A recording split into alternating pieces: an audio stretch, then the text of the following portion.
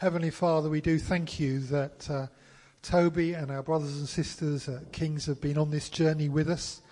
Lord, we thank you for the anointing you have placed upon this man, the giftings you have given him.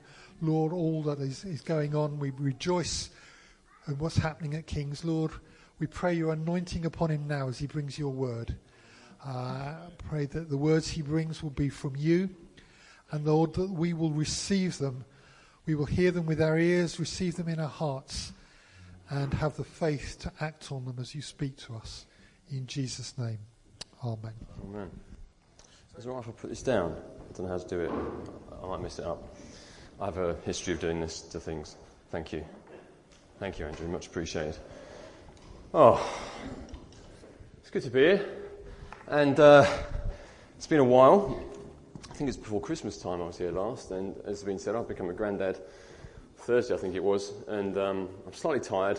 My daughter's living with us, and so excuse me if I forget my words or something. I've got a slightly sore back as well. I think that's just becoming a granddad. You're allowed to say things like that now. Oh, my back's a bit sore. Oh, can't lift that. Oh, can't do that DIY. But it's important to mark moments, isn't it? In family life, obviously, it's a moment for us, and in church life. Church is family. You know, we say this at Kings all the time. You know, it's like when, you know, words don't go up. It doesn't matter. We're not slick. Church isn't an event that you attend. You know, it's a family you're part of and you get drawn into, and that you gather together as family together. And so it's not about being slick, you know. It's about being genuine church family together and marking moments like this. You know, last week we had the privilege of saying goodbye to James and Jess, and I said privilege of saying goodbye to them. That came out wrong, didn't it? See, that's the first one. Privilege of praying. It is a privilege. It's a privilege to be sending them. This is just the first of many. Get used to it today. Love you, really. But we genuinely did have the privilege of praying for them and sending these guys who are so dear to us. The only words that James could get out was, "I'm grateful," to the church. That was it. The rest was tears. Because we're genuine family. So if you're new to church, and if it's your first time at church today, look, it's not about a kind of religious organisation or anything like that. It's about people who are focused on Jesus and are following him, put their trust in him, who are together in a family. And you learn to deeply love one another and journey with one another. And so we're still on that journey. It's a privilege to be part of it with these guys. And anyway, I'll start crying in a minute if I keep going on. If you've got a Bible, turn to 1 Corinthians. Now, have you just done a series on this? Am I right? Well, apologies then if I repeat. If I say what's already been said, it's no bad thing, is it? I need to read the same thing pretty much every day. I don't know what you're like with the Bible. But so hopefully with 1 Corinthians then you're familiar with it and you know it. But I really felt to speak from it this morning, from chapter 1. So that was obviously longer ago, chapter 1 you'd have done, so we'll get there in a minute. But if you don't know Corinthians, it was a letter that the Apostle Paul wrote to a church in Corinth, and he'd been the one to establish that church, to put the foundations in. He talks about that in the letter to the Corinthians, that I was a master builder, I put foundations in among you. In other words, he laid, if you've ever done DIY, foundations are really quite important. And you don't get the foundations right, the building can grow all sorts of different ways or fall down completely.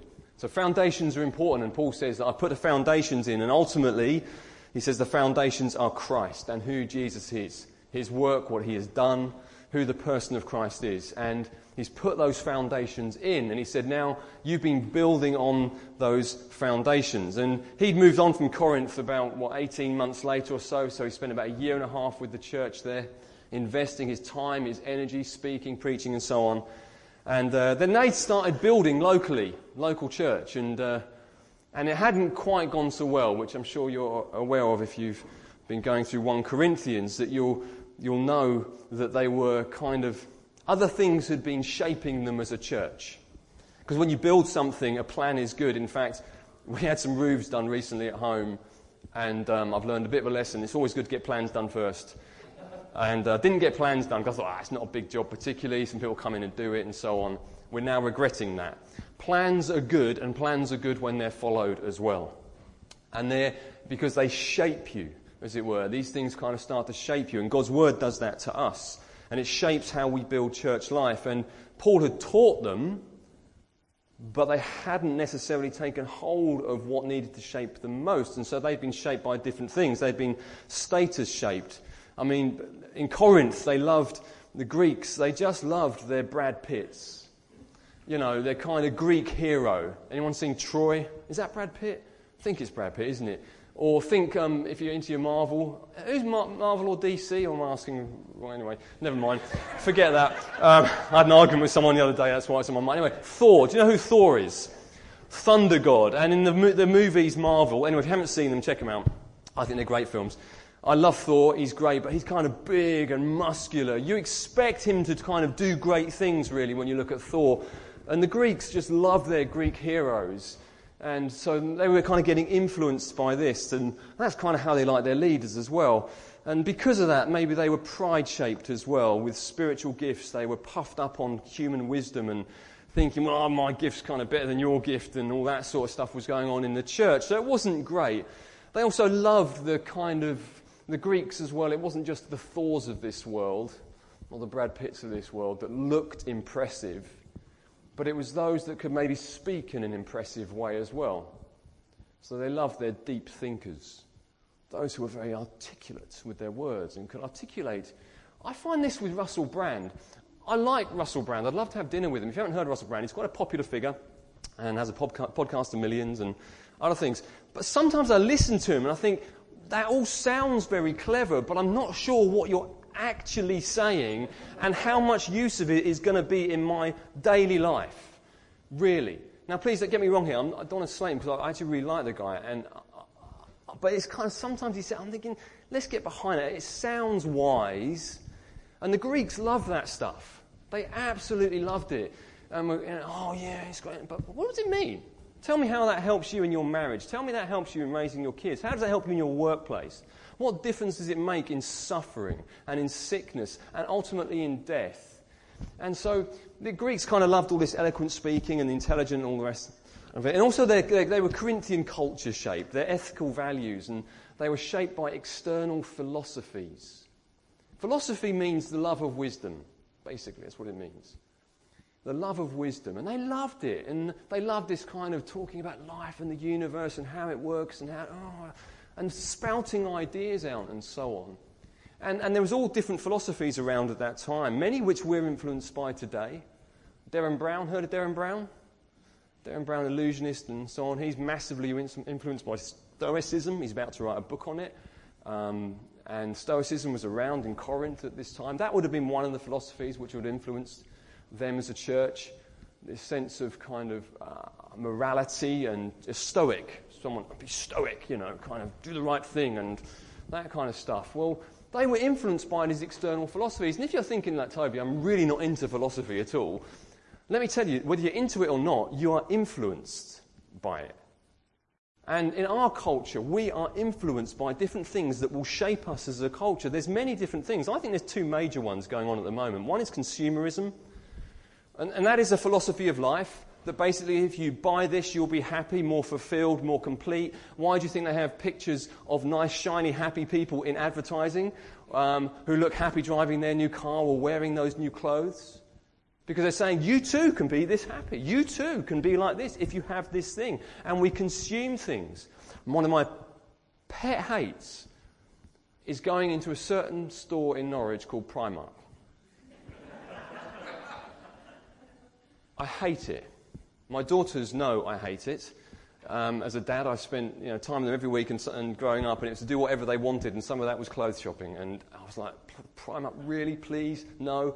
And I won't go into why I hate it so much, but I was in there yesterday they've got a seat in there now, which I was quite happy about. And I sat down on that for a while. But it's something you look at just watching around, you're watching these racks of just stuff and people kind of flocking to these cathedrals, if you like. Because that's what they're designed for. They draw you in. They draw you into a worldview. They draw you into a way of living. And this stuff influences what we just consume. China are very happy with this in their export industry, with our consumption of their goods. And it massively influences us. And it can influence the way we view church as well. Well, what am I going to get out of it? How are these leaders going to feed me? Great, James and Jess are coming. Right, consume. And I know that's not your hearts. But we've got to be aware of the consumerism that's in our culture. The other philosophy, which I think can really shape us as churches, we need to be aware of as well, which I'm sure you are, is individualism. We are a highly individualistic culture. Highly individualistic. I wanted to learn a bit more about this recently, so I read the book by Will Storr called Selfie, How the West Became Self-Obsessed. It's a fascinating read of why other places like in the Far East, Japan and other nations became more family, community focused, and how did the West become so I focused. And Ayn Rand, who has popularised all sorts of beliefs. You may have never heard of Ayn Rand, but she was a writer, highly influential, and she talks about the I as like God, the me. If you haven't heard of Ayn Rand's philosophy, maybe you've heard phrases like, be true to yourself. This is another thing, it's one of my pet hates, to be honest with you. Like walking into different sort of... this isn't just a moan, by the way. I'm going to talk about Jesus. But walking into stores and you see these little things like in Next Home, little postcards. Be true to yourself. Believe in yourself. Walk down the corridor there, you've got a display with some of this stuff on. Look inside yourself. This is massively influenced from Ayn Rand and others before her and so on. Individualism, the I is the centre of all things. Look inside yourself. All these kind of things. Be true to yourself. And so these things can influence us as a church, the way we view one another. Again, if we come to church with an individualistic mindset, then we're not going to be looking out for the other. We're not going to be loving in the way that Jesus said to love, which is completely opposite to this.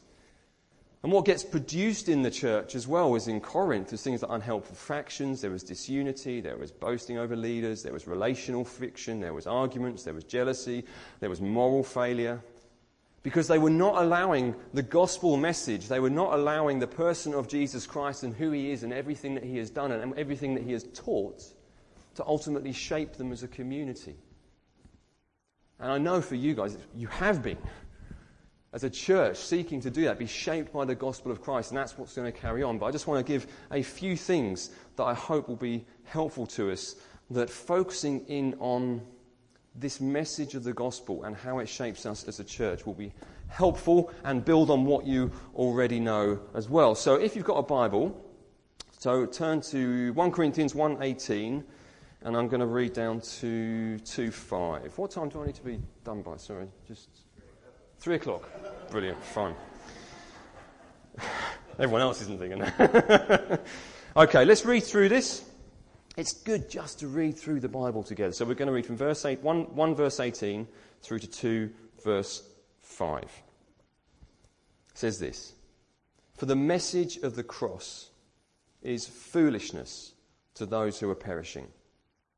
But to us who are being saved, it is the power of God. For it's written, I'm going to destroy the wisdom of the wise, and the intelligence of the intelligent I will frustrate.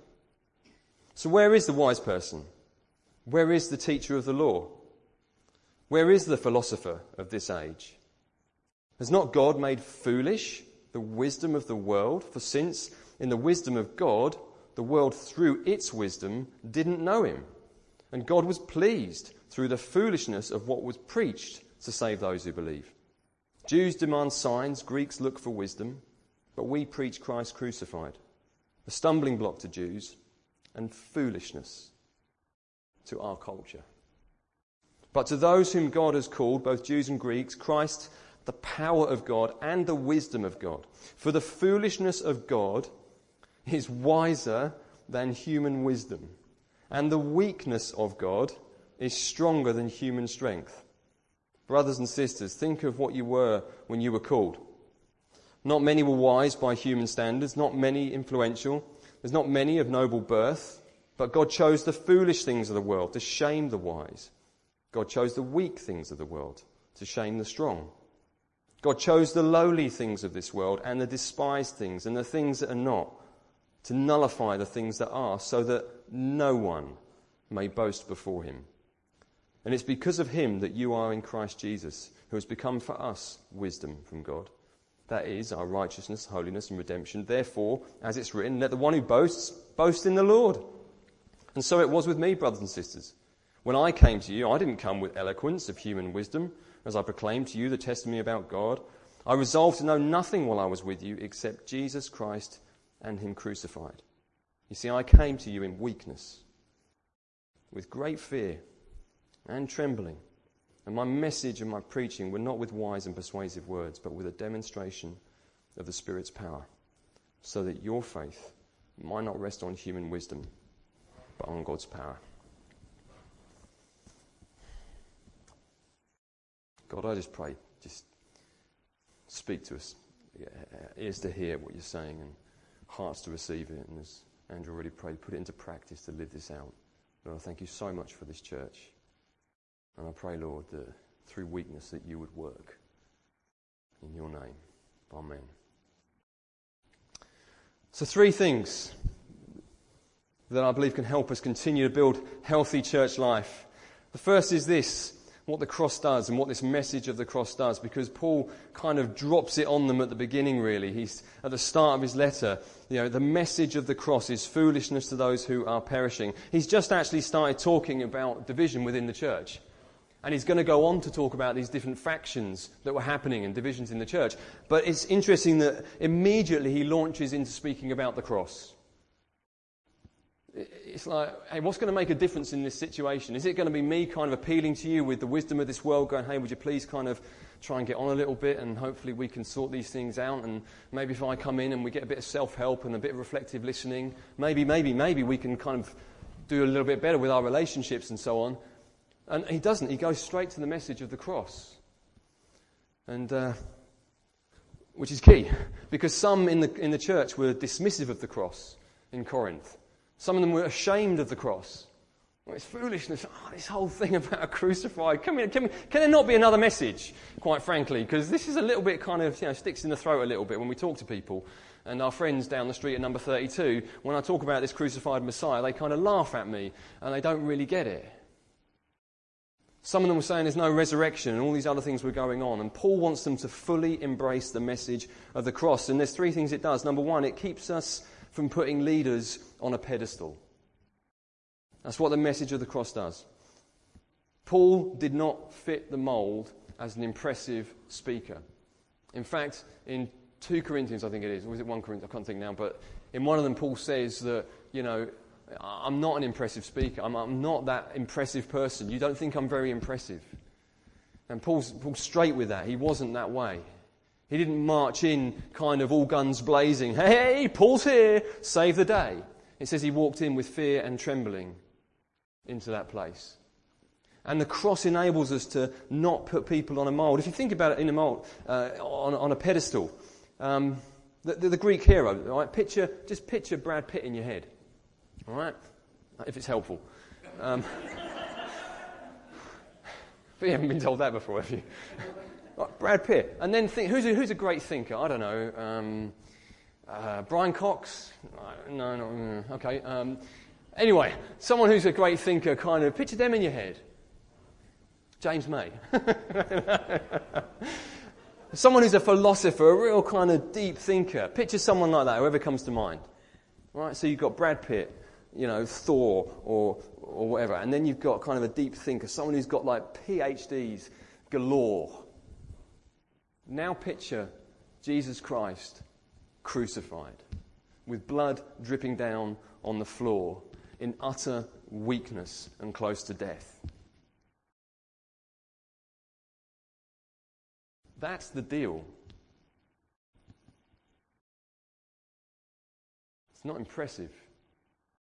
The Bible tells us actually Jesus Christ was crucified in weakness. In weakness. And so Paul comes in with this message himself. I'm coming as a weak man, fear and trembling.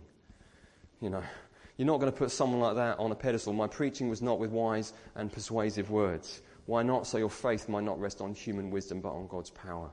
That he's saying, actually, I haven't got it within me to do this. I'm coming with this message and I'm speaking it out, and God is doing something that is totally beyond me in the lives of people and informing a community together around the person of Christ.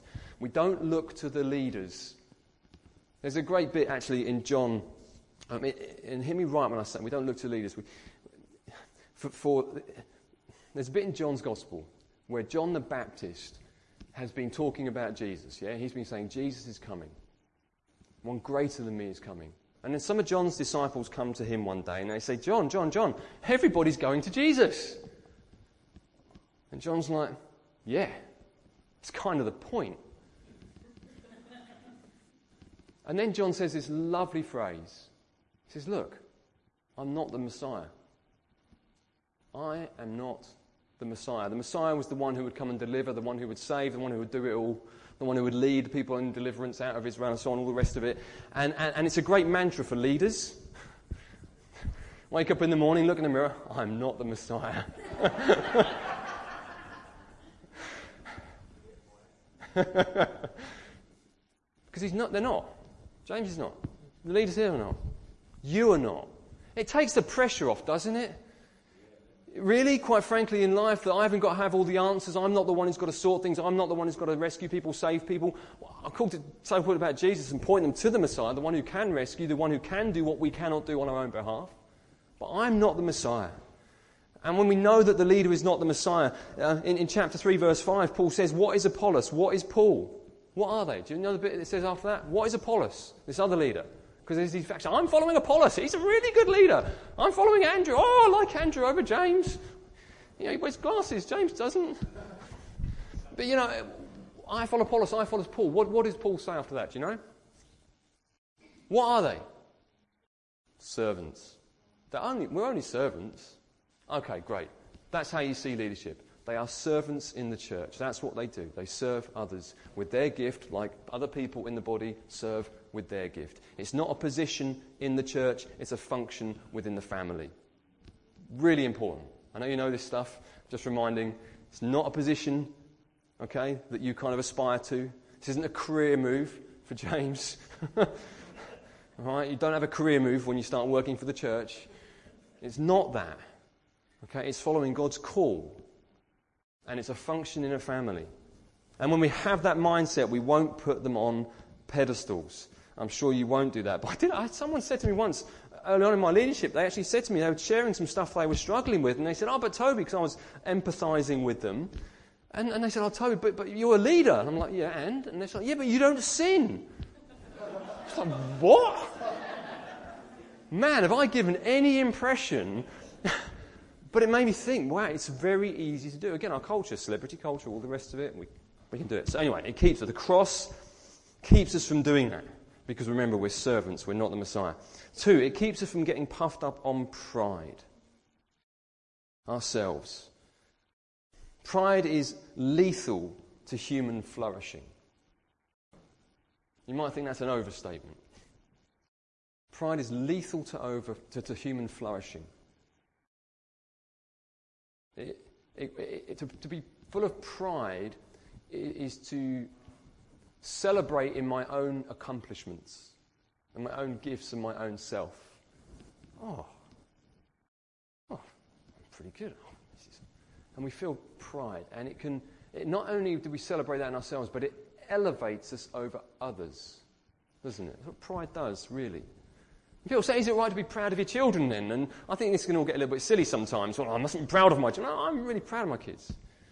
I love them to bits. So we can get a bit too, do you know what I'm saying? With some of this stuff. But pride, as the Bible talks about it, is a dangerous thing. It's a thing that can actually diminish the image of God within us because we elevate ourselves. We think that we've got to have everything within ourselves. And the Corinthians, they had pride in themselves, in their spiritual gifts, and in their leaders. In a not good way. And so Paul says, think of you when you were called. You see, the cross reveals who we really are. Think about what you were like when you were called. There's not many wise, there's not many influential, there's not many noble, there's not many impressive. And that's generally speaking in culture. It doesn't mean he was talking about just them as a people, not many of you. The in you bit isn't there in the Greek, it's often in there in the IV. But this whole thing of there's not many who are like this. And you guys, do you know what the underclass, as it were called within Rome? Do you know what they were called? Plebs. Bunch of plebs. That's what they were. I'm not being rude. That's what the words, okay, they were. And so this underclass, Paul's saying, look, you're not special within yourselves. And the cross reveals who we really are. The cross, but it says God chose the weak things. Now, I don't believe Paul is ultimately talking about us there in the choosing of. I think Paul always wants to take us to the cross. Christ crucified in weakness. God chose the weak things. Look, you don't get weaker than the cross. God chose this thing. I mean, it's been on the screen. No, there it is. There we go. The cross, this form of execution. I've got a friend who's into all other religions and all sorts of other stuff, and I asked him the other day, I'm still waiting for an answer on this one, is there any other religion or philosophy in the world that has a form of execution as its central symbol? And then we have to, well, why Christianity? What is it within Christianity? But God chooses the weak things. Why? To shame that no one may boast before him, that we're flawed by it, that it shows our value. How do we know we're loved by God? That there's no greater love than someone would give their life for us, that we're totally valued. But there's no boasting then. No one can boast then, because this is what I love about the message of the cross. That it utterly floors you and humbles you, doesn't it? That I can attribute nothing. It's not look inside yourself, Toby, you've got something to contribute. It's a total gift to be received by grace on your knees, really. And so it humbles us, but God doesn't rub our face in the dirt. It's not like God goes, you're rubbish, you are. No, he says, you're highly valued and loved, and he exalts us. He lifts us up to a place of dignity. But there is just no room for pride and arrogance. And that's why Paul wants the Corinthians to get this, because if you're going to build a healthy church culture, then actually this needs to be central to it, the message of the cross. Otherwise we get puffed up on pride. I mean, when we talk about humility, Philippians chapter 2 talks about this and says that the same attitude that Jesus had, let this attitude be among you as a people. Let it infuse among you as a culture. And so he says, look, Jesus humbled himself to what? To death on a cross. That's the attitude. He says, let this attitude be among you. Each one of us to have that attitude of humility. And what God does in that is we keep the cross central in our relationships, in our lives, in leadership, and in all the different things that we are doing. Actually, God helps us to grow in humility. There's a lovely phrase, I think it was a chap called C.J. Mahaney heard years ago, that said, I'm a proud man seeking humility by the grace of God. I'm a proud man seeking to be humble by the grace of God. I like that. That's true. I can say that. Okay, I'm a proud man seeking to be humble. I'm trying to learn what it means to walk in humility. But the cross enables us today. It reveals who we really are. It reveals the value that God puts on us. It reminds us that it's all ultimately of grace. In verse 30 we just read, it is because of him that you are in Christ Jesus, who has become for us wisdom from God. That is our righteousness. So he's alluding to the law courts there. Okay, the justice of God, saying the law courts in Corinth and so on, saying, look, hey, there's justice here, you're forgiven.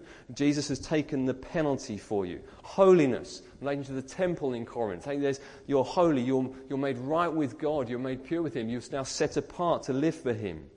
And redemption speaks about the marketplace, someone who is bought out of slavery. And so these three things Paul talks about. This is who Jesus is, and he's our wisdom from God.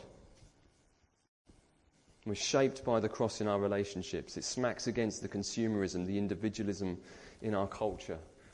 What is a leader? Servant. We're servants.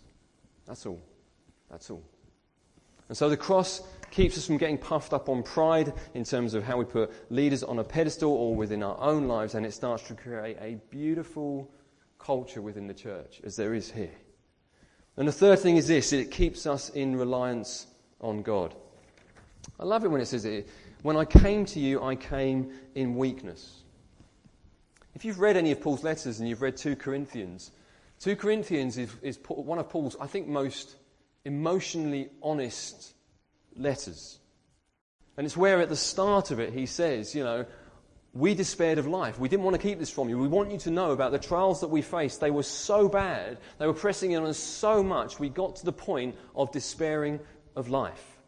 That it is okay for leaders to say sometimes, I'm finding it incredibly tough at the moment. In fact, I'm despairing at the moment.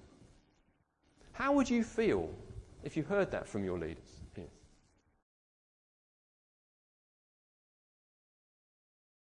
What would you think? You think, oh, blow. Well, they're falling to pieces. My life's not so good. Right, well, I better go find another church. Now, there's an appropriateness in the way that we share. Paul seems to share the contours of his suffering and his trials and his fears and his anxieties, but not necessarily all the content of them. Because that's fair enough. Because we don't share the content of everything with everyone. And yet for leaders to go sometimes, hey, would you pray for us because we're going through a tough time at the moment, we're struggling at the minute, that is okay.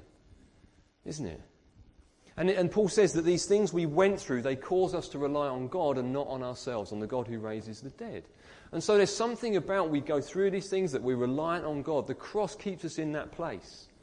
Jesus on the cross displayed that vulnerability and that crying out to God when he was on the cross in his most vulnerable place, didn't he? He says, Father, why have you forsaken me? And then praying there, Father, into your hands I commit my spirit, even in this moment of my utmost vulnerability, facing death. I'm in your hands. And even Jesus, when he was in the Garden of Gethsemane, just before his execution and trial, he says to his friends, what? Will you do what with me? Pray with me. Oh, right, so if Jesus can do it, and Paul can do it, and it's okay for them, I think it's okay for leaders to go, do you know what, please pray for us. And we need help in that. I need help in that as a leader. Because sometimes you think, I've got to, no, it's okay. And I know you guys will be doing that. But it keeps us in reliance on God. And same with the message as well. As Paul, I imagine him walking into Corinth, this cosmopolitan city, with this message of the cross. This message of a crucified Messiah, and that this is God with us. There could not have been a more offensive, nonsensical, laughable, untenable, unimpressive, irrational, ridiculous, and foolish message. They really couldn't. And that might sound like, what are you on about? It makes sense. Of course it makes sense. If you know, but it's the wisdom of God. And it's, that's why. That does make sense. Oh, my goodness. Because you don't park your brain at the door. It's just important to say this, that when you become a Christian, when Paul says that I did not come with wise and persuasive words, this writing in Corinthians, this bit here, people who are far more scholarly than myself with the Greek will say it's some of the highest form of Greek writing a person could have done. It's actually quite beautiful and quite poetic. And so Paul is actually using quite high language and almost wise words here to say this. That it's not about wise and persuasive words, and it's not about the power in the words. Because the Greeks love their power, they love their oratory, they love these clever speeches and so on. And Paul's saying the power is not in the speeches. Even though this might be beautifully written and almost poetic in language, the power is in the cross, the power is in Christ. It's not in me, it's not in the leaders, it's in the message, it's in who Jesus is. That's the difference here. So we don't park our brain at the door that Paul did try and persuade people. All right? Persuading people isn't wrong. In fact, read through the book of Acts and you'll see that Luke, who wrote Acts, uses the word loads of times in terms of persuasion. Paul tried to persuade people, the gospel. So it's important we balance it out with that we don't park our brain at the door. Study is important, preparation is important, persuasion is important, but Paul is saying the power does not lie there. It lies with God because only He can save. And our reliance is on Him to do for us what we cannot do for ourselves. And so the message of the cross comes in. Deny yourself. So you don't see that on the little board down the hall there. Take up your cross. Lose your life. Oh, that's not very inspirational, is it? But actually, this is the wisdom of God that makes foolish the wisdom of man, that no one can boast before him. And when you take hold of that message yourself, and you live it out, and you follow Jesus, you start to realise, man, the wisdom here is phenomenal. And it's that message that just, the cross, just keep it central here. I know you will. But as you go forward into this new season as a church, keep the message of who Jesus is. It says in Colossians, I'll end here. It says in Colossians 3:16. Let me read it. I love this verse. Because what should church look like? What should church life look like? What should, is it that, well, maybe, we'll get some, some bigger speakers or some nice banners, and maybe we'll have a kind of Costa coffee at the back. Not knocking, I'm just saying, whatever it might be in church life, what is it that you're going to do? How's it going to grow and improve? Well, do you know what? That's all window dressing. Yeah, it's helpful, welcoming new people and things like that, and what you might do and other things you're going to do in church life. But Colossians, I'll get there eventually, don't worry. Here we go, Colossians chapter 3. I just love this, verse 16. And what's the most famous verse in the Bible? John 3:16. So you can remember this one, Colossians 3:16, all right? Colossians 3:16. Let the message of Christ dwell among you richly, as you teach and admonish one another with wisdom through psalms, hymns and songs from the Spirit, singing to God with gratitude in your heart, and so on. I just love that first bit. Let the message of Christ dwell among you richly. That's what church life needs to look like. That the message of Jesus, the message of the cross, stays central in all we do. And we build on that foundation, and we continue to build on that foundation. And whatever God has got planned, directions of, you will. You're going to think you're going one way, and God's going to go, no, over here now. And together you're going to listen to God as a church, and you're going to hear him together as a community of people, and you're going to follow him into the future that God has for you here in Beccles and beyond as well. So shall we pray? Do you want to stand? I hope I haven't rabbited on too long. But George, you want to, yeah.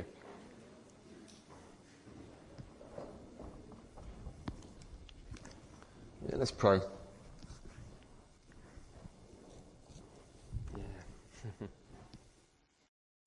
Lord, thank you, you're not looking for impressive people. And Lord, even with James and Jess, maybe they're coming with a bit of trembling and trepidation, stepping into this new season. Well, I thank you, this is the pattern we see, Jesus, in you. Even when you said, Father, take this cup from me.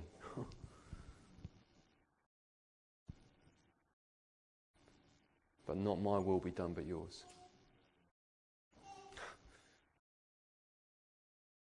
And Lord, I thank you, Father, it's the way of the cross.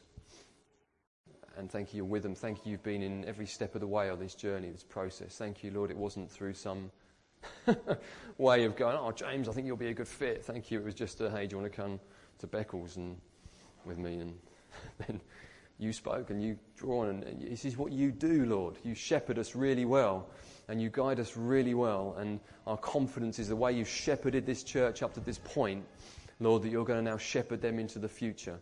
Lord, you're going to shepherd them as a team together. Lord, maybe through, as a church together, of course, there's going to be some turbulence and some things like that, and maybe a change of direction, but you are with them. The wind is behind them because it's by the power of your Holy Spirit and the power of the cross, the power of the message of the cross, Lord. That's where the power lies. And we thank you for that. And we pray for that message to ring out from this church into Beccles and beyond. We pray, Father, for you to build something here that people look on and go, only God could do that. It's only God. This is what God does, that you have built a beautiful community. Lord, loving one another deeply from the heart, that they would continue to grow in that love for each other and those not here yet, but those that will be gathered with them as well. And we pray that in your beautiful name, Jesus. Amen.